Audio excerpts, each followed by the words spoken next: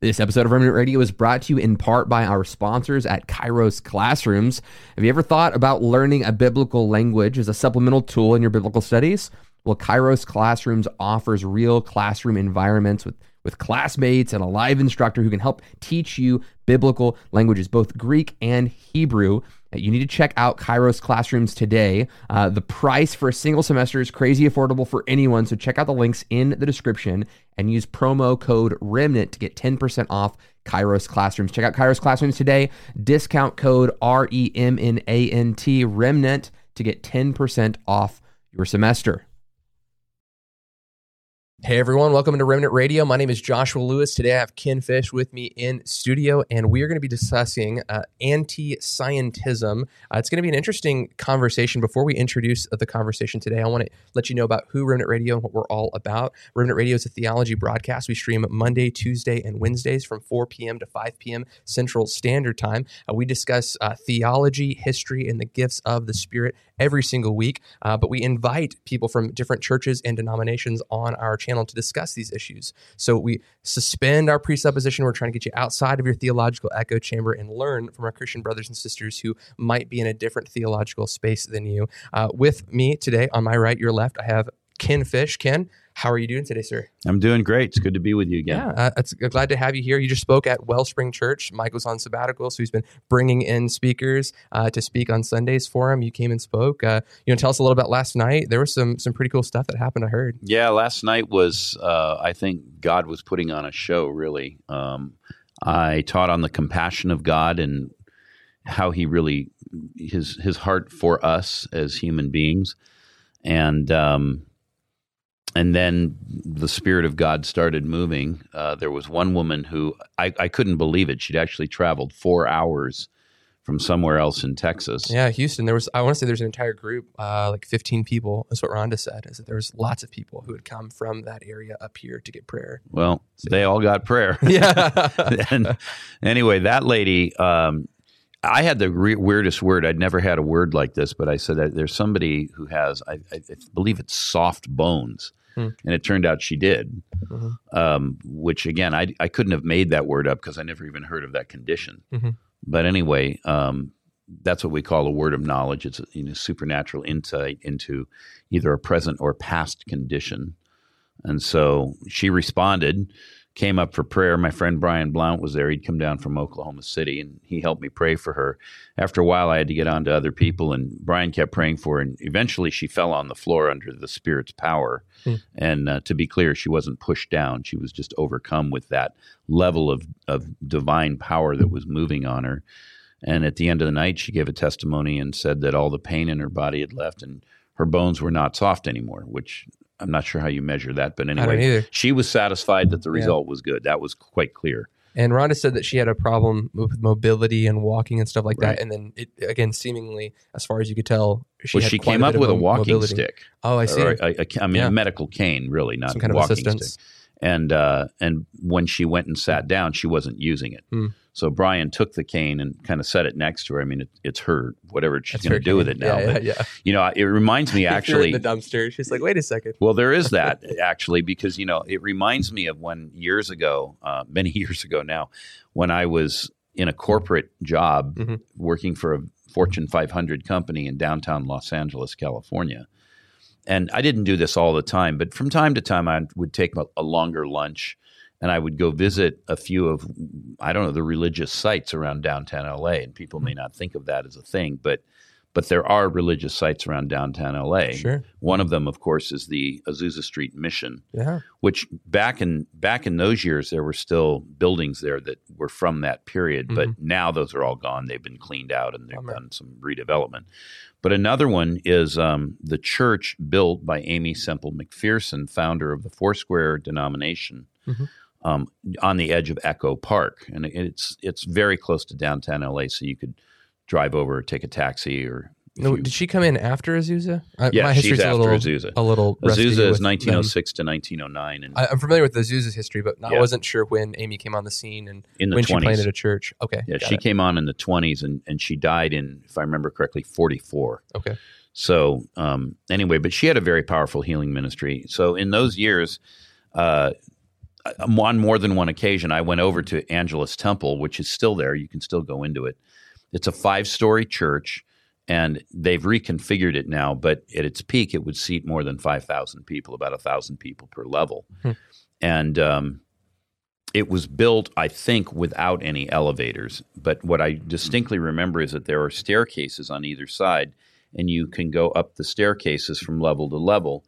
And back in those years, at the head of each staircase, before you would turn to go up the next flight, right there, they had large cases, bigger than this desk we're sitting at, much larger than this desk. And they were, I guess, made of glass or plexiglass. I never really checked that question, but something clear that would protect what was inside. And inside there were stretchers and ear horns and eyeglasses and canes and things like this, medical devices and conveyances. And underneath each one would be, Josh Lewis, 423 Elm Street, Hearst, Texas. Well, those were in the years when phones weren't as common. Clearly no one had cell phones and things like that. But what they were effectively saying is if you want to check out the veracity of this healing, just drive over to this guy's house and knock on his door and ask him about it. And so they had all this stuff on exhibit. And I called them trophy cases. Yeah. Well, after some period of time, somebody somewhere decided that this wasn't a good thing to do, because I went back one day and it was all gone. And so I found the janitor. The proper church term is sexton, if you please. But anyway, I found the janitor, the sexton, and I said, hey, I used to come over here, in years gone by, and there were these cases with all the crutches and canes and this and that. And where did all that go? And he said, oh, we've got all that in the storeroom now. And I said, well, why'd you take it out? He goes, well, it was gathering dust and it was kind of embarrassing to have it around. I said, why was it embarrassing? I said, it's a testimony to God's power. And he kind of looked at me and he lowered his voice and he goes, because these things don't happen here anymore. He said, and it was kind of in the face of the, people that were in charge. And I said, really? And he goes, yeah. And I said, wow, that's sad. But this is really, I think, at its core, the genesis of so much of teaching that God never did these things, or he stopped doing it with the apostles, or whatever version of that you want to go to. Here it was writ large right in front of me in Angelus Temple, which was built less than 100 years ago. We're right around 100 years ago now. Sure. So, you don't have to go back into ancient history. You can just talk about things of the 20th century. Who is Angela? Angelus Temple was the name of this church? Oh, no, it's called Angelus. And okay, as in Los Angeles. Gotcha. Okay, so, I was like, that name makes me so uncomfortable. No, it's not Angela's temple. It's Angelus temple. There we go. I'm so much more comfortable with that. I was like, we're already on Amy Semple McPherson ground. It's going to get weird. No. It's like, who is Angela? And why I'm just speaking in tongues on the air. That's what's going on. Okay. Yeah, okay. That's perfectly more acceptable. So let's talk about this anti-scientism, if you will, where the church has separated itself from the science and separated itself from thinking in what would be a rationalistic sort of way in regards to science. Our faith and reason in opposition. Right. Let's talk about that a little bit. Well, I think it's a super important question because historically, within Christian theology, and we could even say in Jewish theology before Christian theology, there wasn't really a dichotomy between faith and reason. And probably the highest expression of this that you can find is in the writings of St. Thomas Aquinas, who was viewed, as probably the greatest theologian of the High Middle Ages. Yeah. And again, there was not viewed any kind of contradiction between faith and reason. Although, to be fair, I think there are times when things happen that make us scratch our head or shake our head in disbelief.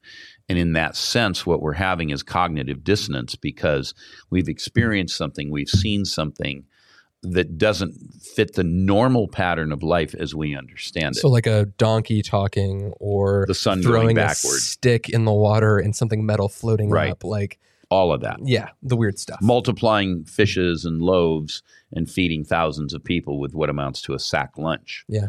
I mean, these kinds of things they do stretch us. And it isn't clear from Scripture how often these things should or actually do occur.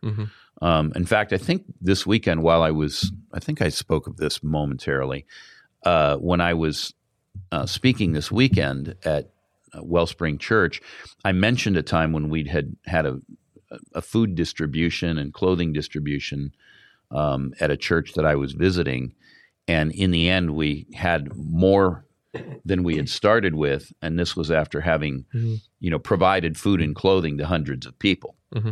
Well, that would be in the same class of miracle as what Jesus had with the multiplication of fishes and loaves. Yeah. But having said that, I'm also quick to add, I don't have 30 stories like that. That's right. I've seen that on a handful of occasions, but that's a lot more than a lot of people have seen. Sure. So those who have never seen it would say, it never happens, it didn't happen, it doesn't happen, you're crazy.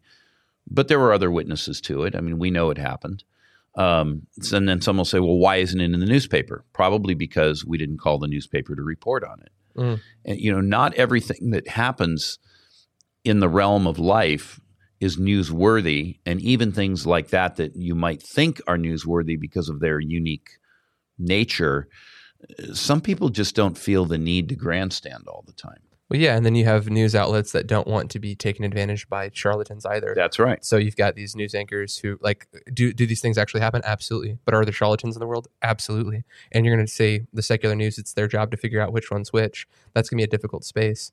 Maybe you can answer this question for me, because we're touching on two different things, which one is rationalism and Right. one is naturalism. Right. Can you give us, because naturalism is antithetical to the Christian worldview, Yeah. but rationalism isn't necessarily. Can you give us the difference between those two things? Well, rationalism is, the life of the mind and learning to think what we might say logically. And in the Western tradition, which is very different, by the way, from Eastern thought, we tend to function through deductive reasoning. Mm-hmm.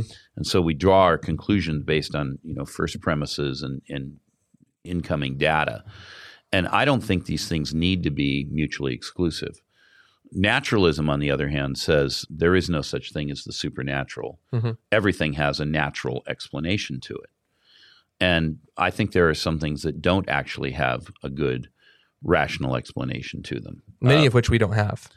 Right. Yeah, if you talk to any scientist, Yeah. you're like, "Hey, I'm a naturalist." You can ask them about the Big Bang. You can ask. There's tons of areas where quantum physics, string theory. There's so many areas where they'll go, "Yeah, put a whiteboard, representing the universe, and put a dot on it. That's what we know." That's right. Like there's so much we don't know that at this point in time, naturalism can't account for.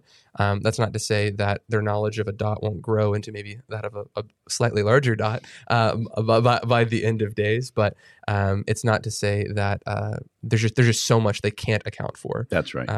And the Christian at best can speculate. The Christian at best can say, "Hey, God knows," but it's not having the answers for these things doesn't necessarily determine what is truth, right? So truth is suspending from us. It's universal. It's extending as an attribute that is rooted in who God is. That's right. Whereas the naturalists can only detect things with their hands and eyes and those kinds of things. We have a presupposition that truth extends beyond us. And even though we might not be able to discover that truth, it doesn't mean that truth was never there.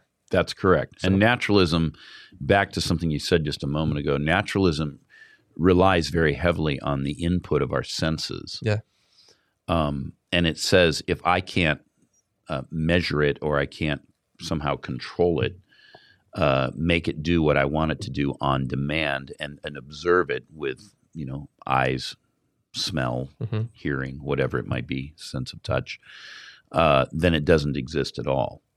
And I think if we were to take that to its logical conclusion, let's just go to the field of quantum mechanics for a moment. Sure. Well, why not? Why not? I mean, It's a really good example because the fact is, when you take something, even as large as this Bible, which is in the scheme of things not that large. I mean, that's offensive. It's my Bible, but that's okay. I'll take it. Okay, but if you take something like this, this Bible either exists here or it exists here.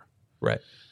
Quantum mechanics suggests that for something like an electron moving at just under the speed of light, it can actually simultaneously exist in two places. Mm. So what's true in the small world, the very small, like the really small world, Mm-hmm. the nano world, may not be true at the macro level. how does that even work? Well, that's part of the, what puzzles people about quantum mechanics. But what we learn is that out of quantum mechanics is that, in fact, electrons can have those two states of nature simultaneously, whereas a larger item like this, that generally doesn't happen. Mm-hmm. And so you would say, based on observation, well, something can either be here or it can be here, and therefore it's impossible for something to be two places at once. Mm-hmm. And yet in the realm of quantum mechanics, it can be. So if I'm a naturalist, I would discard the entire field of quantum mechanics because it deals with something that I can't observe with my eye. We're dealing with something that's so small, it literally can't be observed, except we can create instruments that can measure it. And because we have those instruments, now we've extended our ability to perceive. And so what that suggests is that there are things that are beyond we would say our natural knowledge or our inherent ability to observe. And this is why we create instruments. This is why we create tools. And I think those tools on the rational side of things give us an access point. But there is also this thing of revelation where God makes things known to us. There are things that can only be answered out of the Bible that science can't answer. That's right. So when we talk about naturalism, I want to know where it comes from, because in the grand scheme of things, we talked about this just a moment ago, it's the new kid on the block, right? Right. Throughout time, throughout history, as far as we know, cultures have believed in a supernatural worldview. That's right. So how, where did this come from? How has it affected Christianity? Let's talk about that worldview system, because so many of our audience, they'll go, okay, well, I'm not a naturalist, but we don't really realize how much naturalism has really affected the way that we live our lives, the way that we act.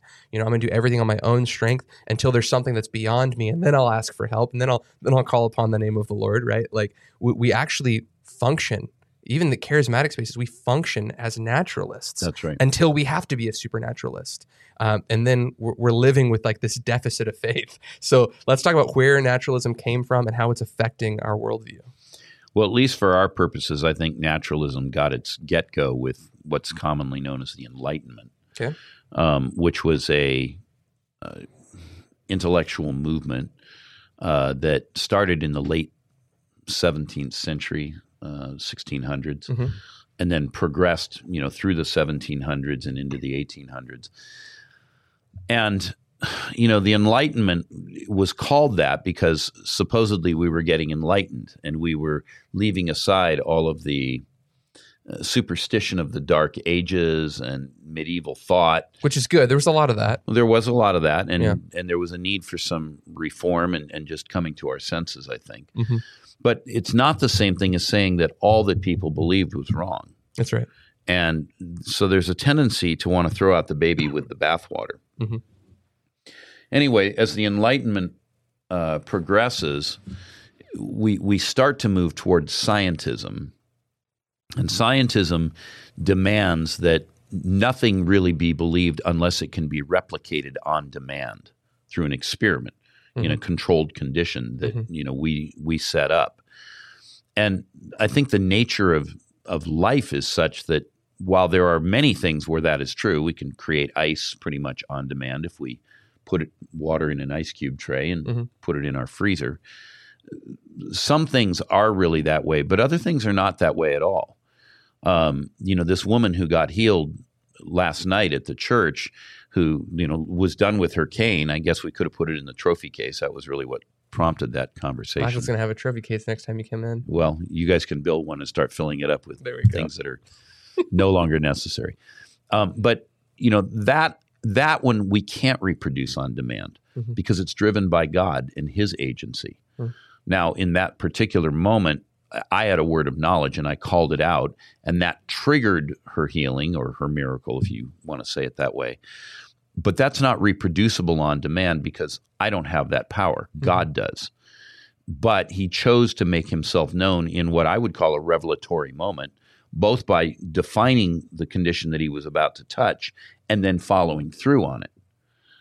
But does that mean that every single one of those that we might encounter is automatically going to be healed? Well, I want to think that many of them can be healed, and often they are healed.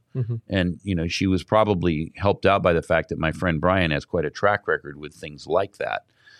But I can't sit here and say absolutely every time somebody with soft bones comes in with a cane and we pray for them, they are going to be healed in that moment or within 30 minutes. I think she got prayer for 20 or 30 minutes before it was all done. Sure. I can't make that statement. And that's really where the divergence happens, because we are still dependent on God, and we have to be open to the possibility that there is a reality beyond what science would tell us. So in the Enlightenment, we have and this has helped a lot in the Protestant Reformation, because the goal of, like you said, the Enlightenment is to go back to the sources, right? And with the scientism that comes out of that, it's to go back to the sources. How do we test to see if this thing is true? Within a Christian worldview, or at least in a theist worldview, we can do that to the natural order, because the natural order is a created thing, right? But what we're talking about in the supernatural space is when an uncreated being, right? So you then come into what C.S. Lewis talks about, the third dimension versus the fourth dimension, right? If you have a two-dimensional object trying to comprehend what is three-dimensional, this two-dimensional being would have no comprehension of how to process something three-dimensional. And thus a three-dimensional being would have no way of processing what a fourth dimension could possibly look like or experience, right? So if God is the creator, he is beyond our nature. That's right? correct. He's beyond the created exactly order. Right. So when a naturalist comes to a Christian who's claiming a miracle or something that's supernatural, he's saying, show me through created nature how this is possible. And we say, well, no, the uncreated God has intervened within the created order. It's correct. not normative. So what you're saying is that the naturalist worldview, the reason that rationalism and Christian faith can work together is because they're not mutually exclusive. But naturalism is mutually exclusive because it's claiming we want to go back to the source. And we're like, there's no way to study that source outside of the way he's revealed himself. Well, and naturalism by its nature is man-centric. That's right. It is in the entire... all of the limits of what it defines are circumscribed by what we think we know. And I say it that way on purpose because sometimes what we think we know isn't actually right. Like a flat earth. What, I'm sorry? Like a flat earth. Yeah, like a flat earth. Yeah. So it's defined by what we think we know and what we can observe with our own senses. But in fact, there are things that we don't know that we later come to know. Mm-hmm. Right at this moment, I don't know why, but I'm thinking about black holes. Mm-hmm. And, the nature of a black hole is you can't see it because it sucks in all the light and energy around it. Now, we can detect them using instruments, but, in, say, 1850, no one had heard of a black hole. Nobody believed that such a thing existed. No one had even conceived of such a thing. Mm-hmm. And then, because of the theory of relativity and because of quantum mechanics, people started to think about cosmology differently, and they said, well, at the limits, there should be something like this. Let's go see if we can find it. They still didn't know that it existed. Mm-hmm. And now, because of modern instrumentation and so forth, we've actually been able to detect that. And so I would say to somebody who's a naturalist, you don't know what you don't know. Mm-hmm. I mean, you don't know what's going on in the Andromeda galaxy. I mean, we can detect that it's there, but we have no precise information about what's going on in Andromeda. Mm-hmm. And God has all knowledge of everything as the creator. And if he chooses to, he can drop a piece of that infinite knowledge that he has into us and allow us to experience something, to know something that we wouldn't have otherwise known. Well, that's the very nature of it. Let's talk about that. If God is the creator of all of this, and we think about science, and then we even think about history and the way that Christians have interacted with history, where Christians go, slaves are liberated, oppressed women are set free. We have everywhere Christians go, like you think about the Enlightenment, the Renaissance. These are Christian driven. You think about abolition here, both in the UK and in America, run by Christians. They were in the forefront of justice issues. They were in the forefront of science and entertainment and the arts. You think about Christians, they were so driven in these areas. And now you can look and we're not touching hardly any of those areas anymore, being a voice of moral and cultural engagement. So what happened from the Enlightenment, post-Enlightenment? We were still involved in science. We were still, right. I mean, you think about, it's the guy who made, I want to say it's calculus, French philosopher guy, really into the maths. I can't think of his name.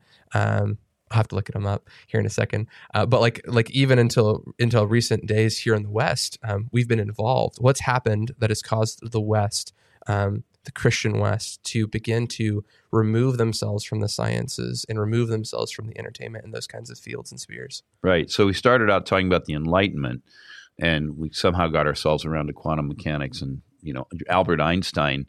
So Einstein lived in the early 20th century. So, in round numbers, we're talking, his big discoveries were around 110, 120 years ago. Mm-hmm. But, in the field of history, that's a blink of the eye. That's right. My grandmother was born in 1902. Mm-hmm. And so, I can look at that. That's her lifetime. So really we're talking about in our grandparents' lifetime. Mm-hmm. Well, maybe your great-grandparents. But anyway, what happened is as this naturalistic philosophy began to push on the world as we knew it, I think there was a reaction. There was a reaction among people of faith. Mm-hmm. And it really came to a boil with the Scopes monkey trial Mm-hmm. in 1925. I don't think the Scopes monkey trial is the one and only instance of this. It just happens to be one of the better known instances. The tipping point. Yeah, it's the tipping point. And so what ends up happening is, even though on the one hand the trial was won by the side of faith, the war was lost by the side of faith because, as you pointed out before we started recording, the media jumped in and started mocking this. Academia started mocking this. And so we came to a place where, and I think we still see a lot of this in modern America today and in modern Western Christianity, where people believe that the essence of faith is to be opposed to reason. Yeah. And I don't think that's the case. I think truth is unified. I think Thomas Aquinas stood for that. I think St. Augustine stood for that. Yeah. And although Einstein was not a Christian, he was a Jewish man. Even Einstein said God does not play dice with the universe. And he did believe in a personal God. He just wasn't a Christian. And so I know for some of our viewers or listeners that statement alone might be problematic. But I mean, we can't discount the whole history of Jewish thought here. I mean, Christianity is built on the foundation of Judaism. So Einstein was a man who understood that what he was doing rationally and intellectually with quantum mechanics and higher mathematics and physics, that didn't necessarily contradict or negate the world of faith. Mm-hmm. And that's why he could be so confident that the world had some sort of predictability and an order to it. And he actually did what he did on the confidence that it was discoverable. Mm-hmm. And Isaac Newton, who was, Newtonian physics dominated before Einsteinian physics, Isaac Newton was a devout Christian. And everything that we understand about the basics of physics in terms of mass, momentum, and energy transport, angular velocity, I mean, all of these kinds of theories, all of that came out of Isaac Newton. And it was because he really believed that he was, and this is a term that you sometimes hear Christian philosophers use, he was thinking God's thoughts after him. Mm-hmm. He was understanding the mind of God as he was studying science. And as he studied creation through the tool of science, he actually had a deeper appreciation for who this God was whom he served. Mm-hmm. And, part of all of that breakdown is that in the 18th century, you started to have philosophers with names like Feuerbach and Schleiermacher, people like this, and they started to define religion in terms of the subjectivity of it. Are you having an experience of transcendence? Is it emotional? Mm-hmm. Does it make you feel good? Do you get the chills? And so with that, we get a separation that precedes even the Scopes monkey trial. And I think a lot of where we are today is people are caught in the subjective side of religious experience, mm-hmm. but they've lost touch with the objective side of life. Mm-hmm. And I think what we want to do is we want to be fully open to the subjective mm-hmm. and have powerful experiences of transcendence, and at the same time living in the objective where we also have powerful experiences of what philosophically is known as immanence. So we're going to live in the world, but not be of the world. That would be a very good way of saying it. We're going to live in this natural creative world, but we're going to have a worldview that transcends, that makes sense of the natural world that we live in. That's exactly right. And for our audience who's watching and they're like, hey, I'm not familiar with the Scopes Monkey Trial, I want to catch you up just briefly. Scopes Monkey Trial, John Scopes, Tennessee, teaches evolution. Turns out the board there, the school board, did not like this, takes him to court. I think he loses his job over it. I don't know how severe. It was illegal to teach evolution at the time. And so he's reprimanded on some level in court. And at the end of it all, the media runs after the Christians and starts mocking. News articles are written just trying to humiliate the Christian worldview. And the Christians decided, we have this term, I don't play basketball. I don't want to pretend like I play basketball. It's called roofing a ball. So if you're playing basketball and you get really ticked, you just roof the ball and no one gets to play anymore. That's what the Christians decided to do, right? The Christians were like, we're playing with you guys. We're different teams, but like we're friendly. And like we got to this point where it's like, oh, you're going to make fun of us? Well, fine. We're not going to play with you anymore. So we started separating from culture. That's right. We had our own entertainment, our own education system, our own. And it's not like to your point, it's not like that one event. This is a cascading effect, moment after moment. This is compounding. This is just one of the bigger straws that begin to weaken the back of this camel, if you will, the proverbial camel. And so the Christians are now separating themselves from culture. And now we have this group that says, when people are looking at Christians, it's hard to distinguish from a secular worldview between a Christian and any kind of other cult group, because we have our own insular entertainment, we have our own insular music, we have our own insular education system. And right now, with the way things are going, we did that prophecy review, 2020 prophecies that we're reviewing. You were on with us. On that, yeah. And then after that, we've done reviews where people are just like, they're holding their hands over their eyes and going, no, Trump's still president. And there's just like, what are you talking about? Right. And non-Christians look into that space and go, how is it even possible that you guys are looking at data and facts and are blindly ignoring what is actually happening in the world? That's right. And what we're trying to help identify is that, and this is a worldview issue, that Christians, by not being in the world, like we're commanded to be in the world, we're trying to live outside of that in the supernaturalist space, removing ourselves from reality. It's affected our witness in the world, I think, pretty dramatically. Yeah, I think that's right. A friend of mine said to me recently that she is concerned that her children may never return to the faith because of what's transpired in the 2020 election. Yeah. I mean, she may be overreacting or maybe not. She tends to be a pretty level-headed individual. Mm-hmm. She's a devout believer. But she's a very rational person with a very, I would say, a very intellectually laden job. Mm-hmm. She's never wandered from the faith, notwithstanding all of that. Mm-hmm. But some of the things, the behaviors that her kids have seen, she said, we may have lost a whole generation. Yeah. And so, I mean, it is concerning. And on the one hand, I want to be sympathetic to Christians who leave open the possibility that God can intervene and alter history. I just want to also say right behind that, he didn't in this case. Yeah. And so let's move on. Yeah. No, and I'm with you.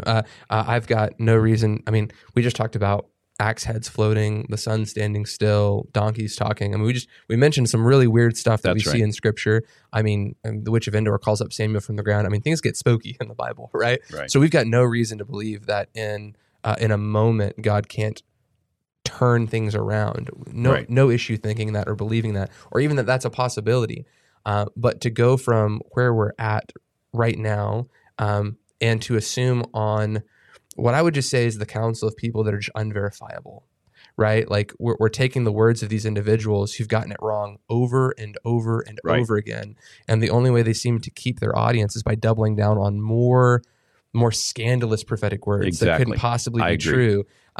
So this is where rationalism would be super helpful in the Christian worldview, right? So when we're examining the data going, well, I believe God can do these things, right? And we're looking at a prophetic voice and, man, they've gotten a lot right. Well, maybe I should listen to them, right? Versus a person who, I mean, for the last 2 years has done nothing but get things wrong and nothing but create new doctrines that are nowhere in the Scriptures, and just expound on a big nothing sandwich is what I call it, right?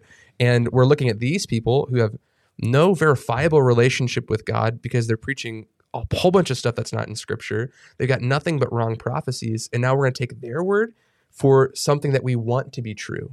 And I think that's the difficulty. It's the prevailing bias problem. That's right. And there are many times when people give prophetic words that are wrong because of that prevailing bias. That's right. And I've taught on this extensively in other settings, but to sum it up in a soundbite or two, in order to prophesy with effectiveness, you actually have to be in a place of spiritual neutrality where you might actually know what you believe or want, but somehow you're able to detach yourself from it and say, this is what I want, but what do you want, Lord? Or what are you saying in this moment? And that's what I'm going to articulate. And we see examples of this in the Scripture. It's one of the reasons I think Paul says we should test everything and hold fast to what is good.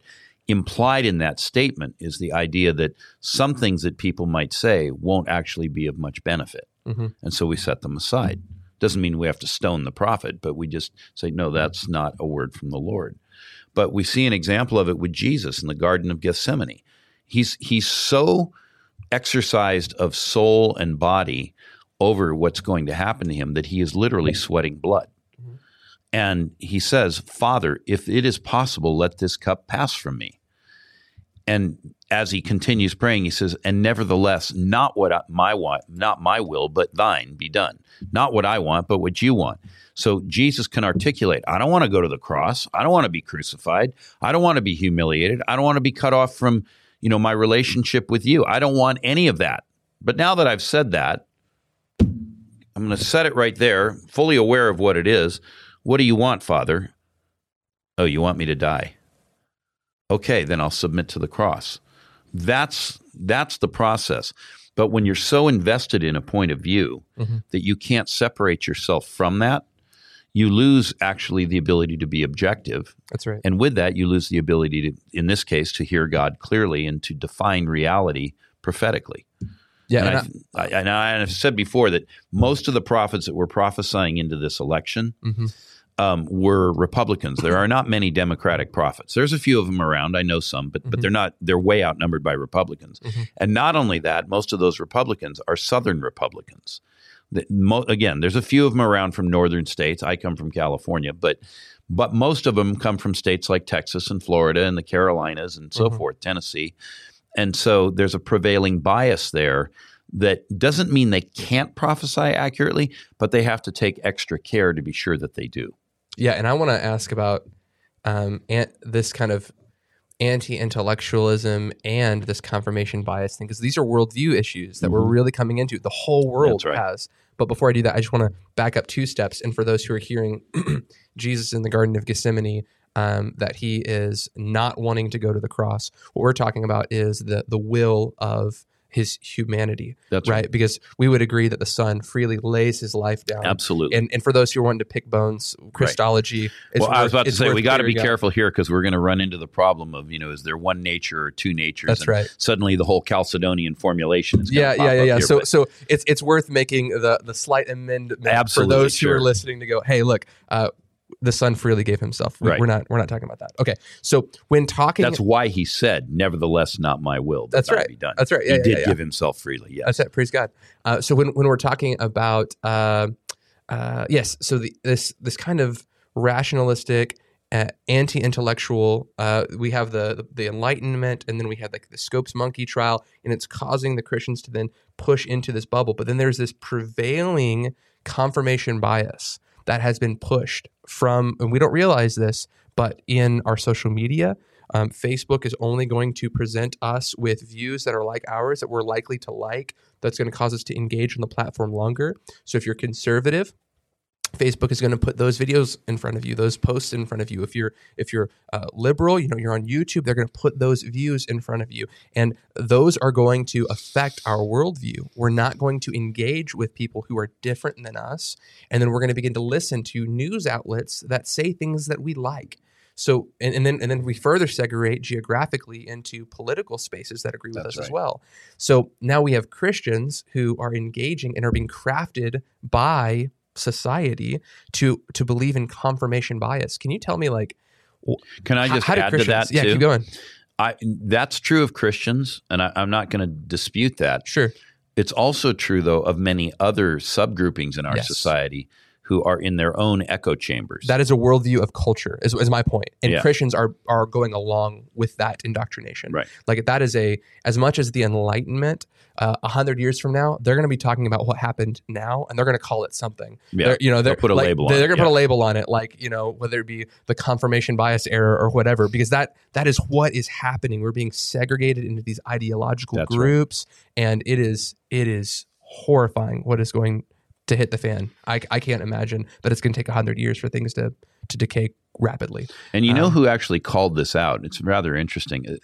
I am not a huge fan of Barack Obama, but Barack Obama called this out while he was still president. And he was talking about people who are, they're following their own community, their own social media channels and all that, and no one's listening to anyone else anymore.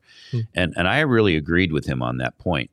I think part of the essence of a good education is to be able to listen to the other side and to, again, using reason and rationality, kind of weigh out what are they saying and sort through that and see if there are things there that may have some validity to them. And that was the initial purpose of like a liberal arts degree, right? It's to Right. liberate you from your professor's views, get all of the perspectives. That's Which right. is not necessarily what's happening right now, but the idea is that you get all of the positions presented to That's you, right. which is one of the reasons that we do Remnant Radio. I mean, our goal is to say, look, let's get everything on the table. Let's be rationalistic. Let's engage our mind and reason and really think about this and all of these various issues. Which is why we have so many people we disagree with on the show, because I think this is a lost Christian virtue. I think that the value right now and in the subculture of Christianity that I don't know is a fair representation of what Christian faith has been. Their view of a virtue is not challenging their faith with something, with a thought that might be contrary to their faith, right? So like there are entire groups of people who are like, I'm not deaf, right? I'm not deaf, right? And it's like, my dad's got cochlears. I apologize for people who are offended by that. Like they're saying, I'm not deaf, I'm not deaf, I'm not deaf. And they're rejecting reality, which says they're deaf. That's right. Right? And because they believe that if they acknowledge their sickness, it'll affect their faith. That's right. And it That's right. removes rationalism from the faith space. So we have this huge wrestle that we're going through Absolutely. right now. And I think that it's not historically a Christian virtue, thus not a Christian virtue whatsoever.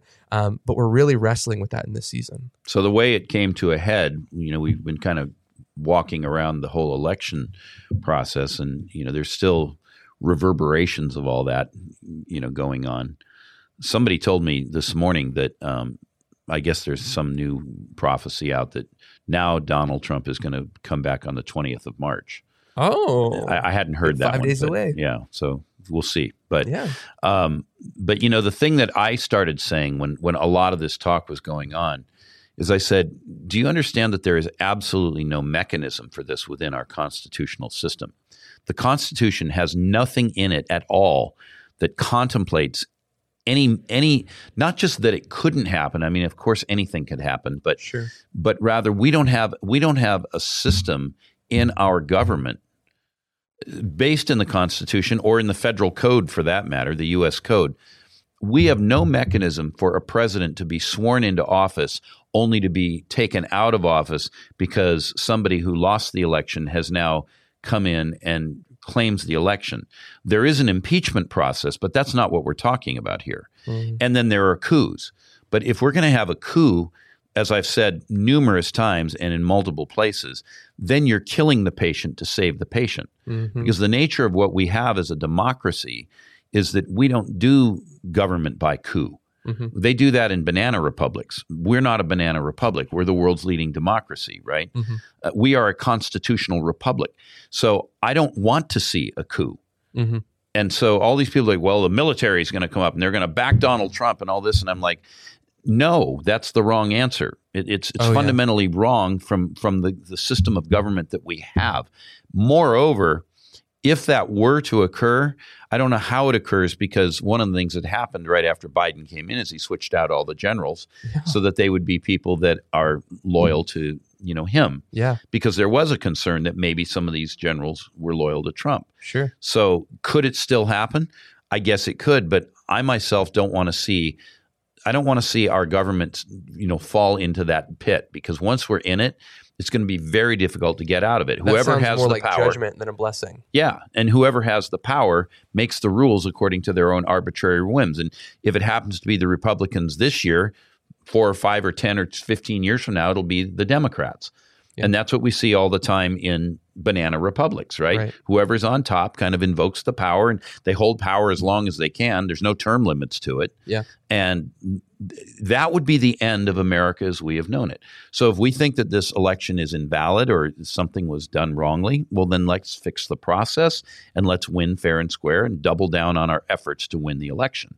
But we don't call up the army and overthrow the government. That's just the wrong answer. Because that answer, within a Christian worldview, causes the shedding of blood. Yes. Of our loved ones, our families, our friends. Like, yes. Like, why would we desire that innocent lives be lost? I mean, the U.S. military are soldiers who've given their life for our country, right? And you're going to have them murdering their own people. That's right. Right? Like, that's crazy. And that's not what we do in America. No, and as Christians, and at least within a Christian worldview, because we're talking about America, the worldview of America, the Founding Fathers, the Constitution, like the Republic that we have, these kinds of things we're talking about, but we're also talking about a Christian worldview where it says, like, we're supposed to honor those who've been placed in authority over us by God, right? Like, Christians have got to get this in their system now and figure this out, because, we're going to, it was like 5 years ago, we were screaming to the top of our lungs that Antifa was this really bad organization of people who are trying to cause violence. And 5 years later, I am watching Christians who have posted the exact same thing that Antifa was doing. They are now commending Christians for doing and encouraging Christians to do. And we have lost all moral high ground. That's right. Because of this confirmation bias. We want to believe what we want to believe. We want to be right, and we want to win. And we are willing to do anything to get there. And that is not a Christian virtue. That is inherently unchristian. And this is slightly off topic, but it bears mentioning right here because we are here. In the midst of all this, we would do really well to recover the idea of what is a just war. Come on. Augustine famously wrote about just war theory. And, the ethical problem is, when and how can Christians engage in war of any kind and under what conditions? Because we are called to be people of peace. We are called to refrain from shedding innocent blood. And so, he put forth this whole theory. In all of this conversation, I have not heard a single person on the right or the left, among the intellectuals or among the prophets or anywhere else, I've heard no discussion of when is it actually okay to wage war. Mm-hmm.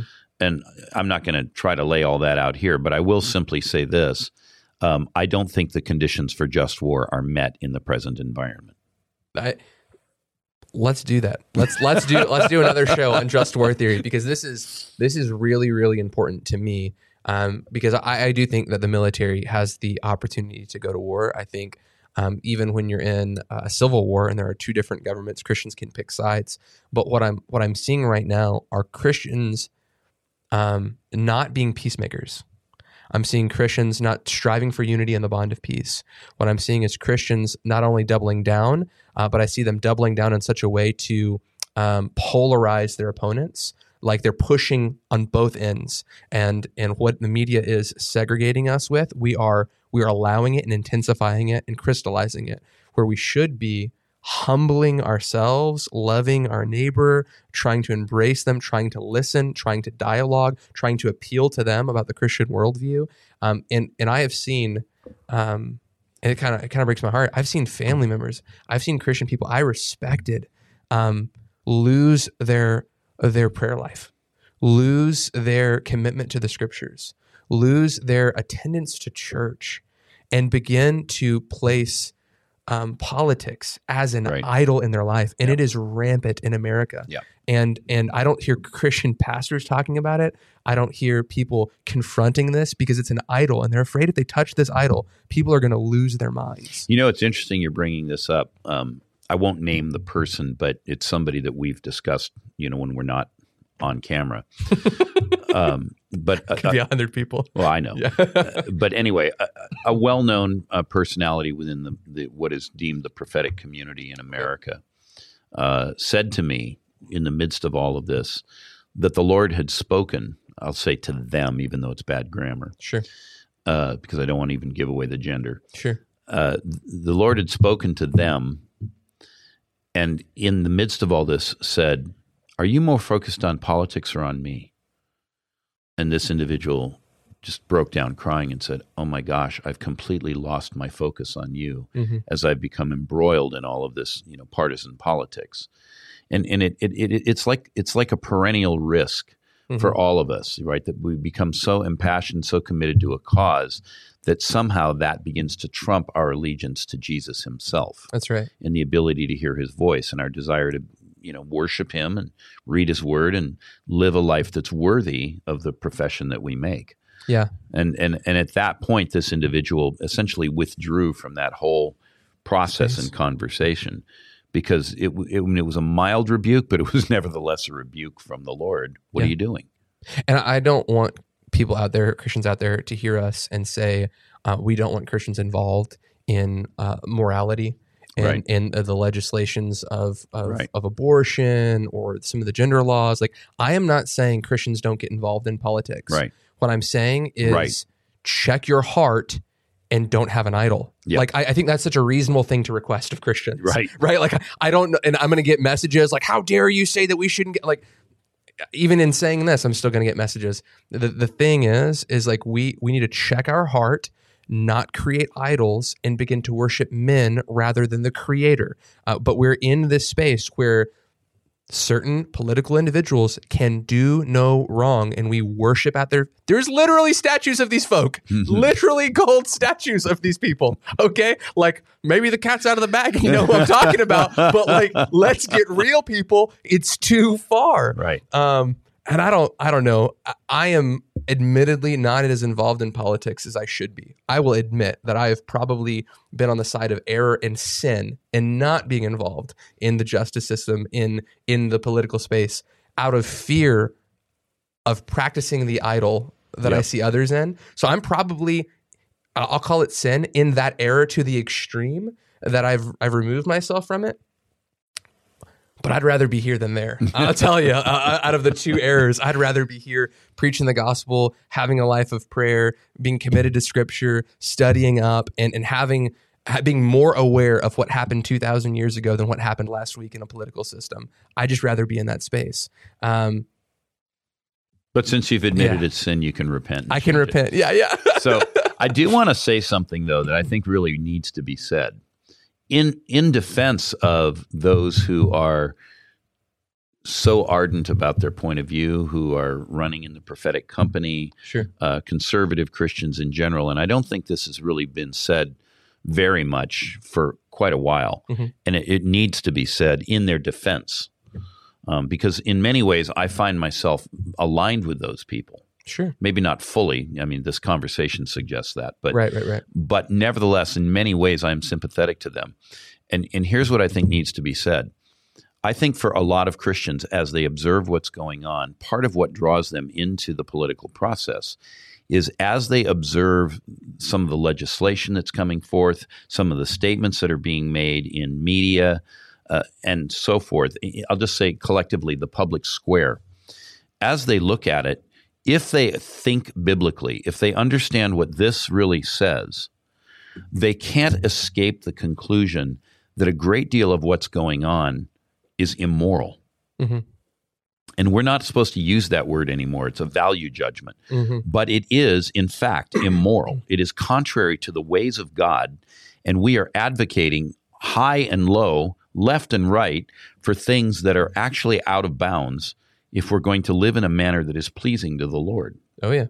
And so for a lot of Christians, they're looking at this and they're saying, we have a calling to order our society according to the ways and precepts of the Lord. And I get it. Sometimes there's differences of opinion here and there. But I would say there was something of a consensus of what that approximately meant through much of American history. And I might even go further back into European history, in many quarters because Europe was quote unquote Christendom. Mm-hmm.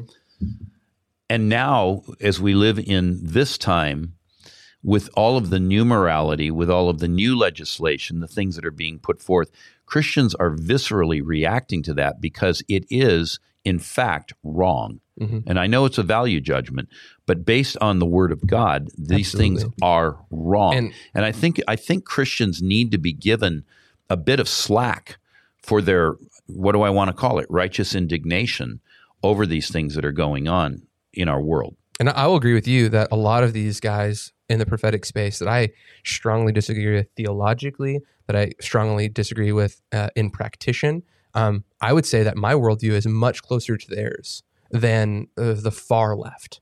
You right? just don't like the package it comes in. I just don't like the package it comes in. Yeah. I think what happens is the views that we have are actually the same, but the means by which you want to get there are very, very different, right? Like when we look at the way government should be run, the way that we look at morality, we have so much in common, right? And I can lock arms with them on those issues, but where I can't lock arms is the means by which we're going to accomplish that end, right? So again, the theological space, the practitioner space on the side, just moral judgments. As like I'm conservative as the day is long. I have no problem talking about that on air. That being said, as Christians, we are Christians first, right? That's right. And there happen to be some conservative issues, right, that are very Christian issues, right? But we're making sure that we're bringing the gospel first. Like even if I was let's pretend government's not a thing, and there are people who are that have a pro-abortion kind of view on the life issue, and I'm having a conversation with that individual. I'm going to appeal to Scripture. I'm going to appeal to the created order. I'm going to appeal to the Imago Dei as a case for the life of that child.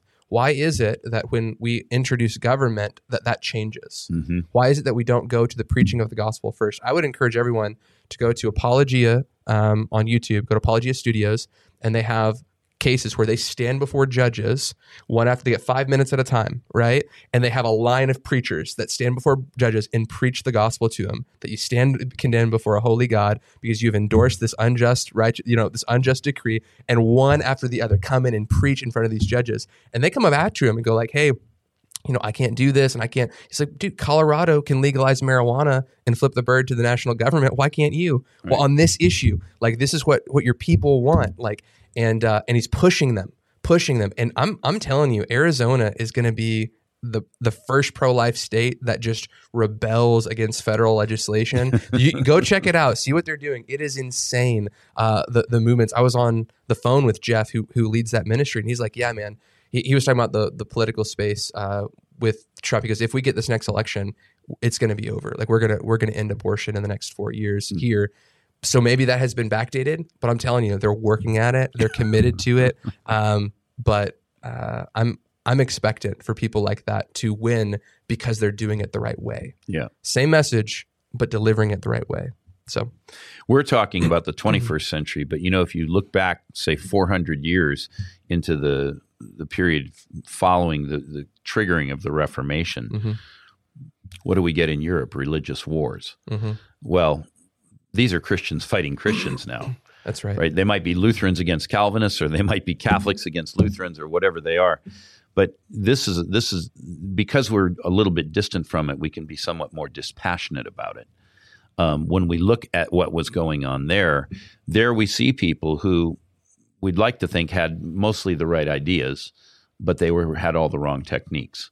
Mm-hmm. And I think that's what we're trying to avoid is a resurgence of something that is like the religious war period. Agreed. Yeah. So much there. Okay. So I've got to let you go. You've got to catch a flight. So thank you so much for coming. It's always good to be here. I'm always just like so shockingly surprised. Like when you're on the show, I'm like, this is going to be a good episode. And then it's always so much better than I expected it to be. So and for those of you who are out there that you're watching, this episode has been a blessing to you. You've been encouraged by Remnant Radio's ministry. I'd encourage you to give in the link of the description. There's 2 ways you can give. One is on PayPal, one-time gift, or they're on Patreon. You can give as low as $5 a month to get access to all of our content and help support what we're doing as a ministry.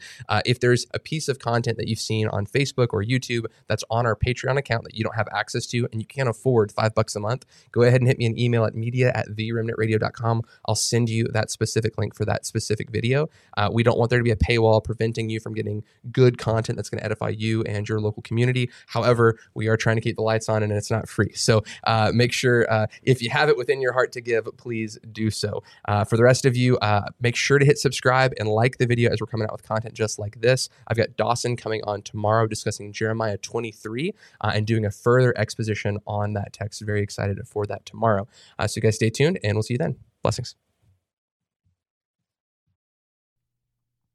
Want to thank Kairos Classrooms for sponsoring this episode of Remnant Radio. And if you're out there, you've ever wondered, hey, I wonder if learning a biblical language would be a supplemental tool for me to help me in my biblical studies. Well, you need to check out Kairos Classrooms. They offer Greek and Hebrew classes that can help teach you and train you. It's a live classroom environment with actual students and actual live teachers, and they help teach you the biblical languages of Greek and Hebrew. And you need to check out Kairos Classrooms today. There's a link in the description, and you can use the promo code REMNANT to get 10% off.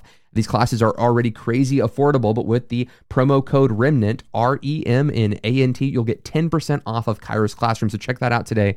And thank you so much for Kairos for sponsoring this episode of Remnant Radio.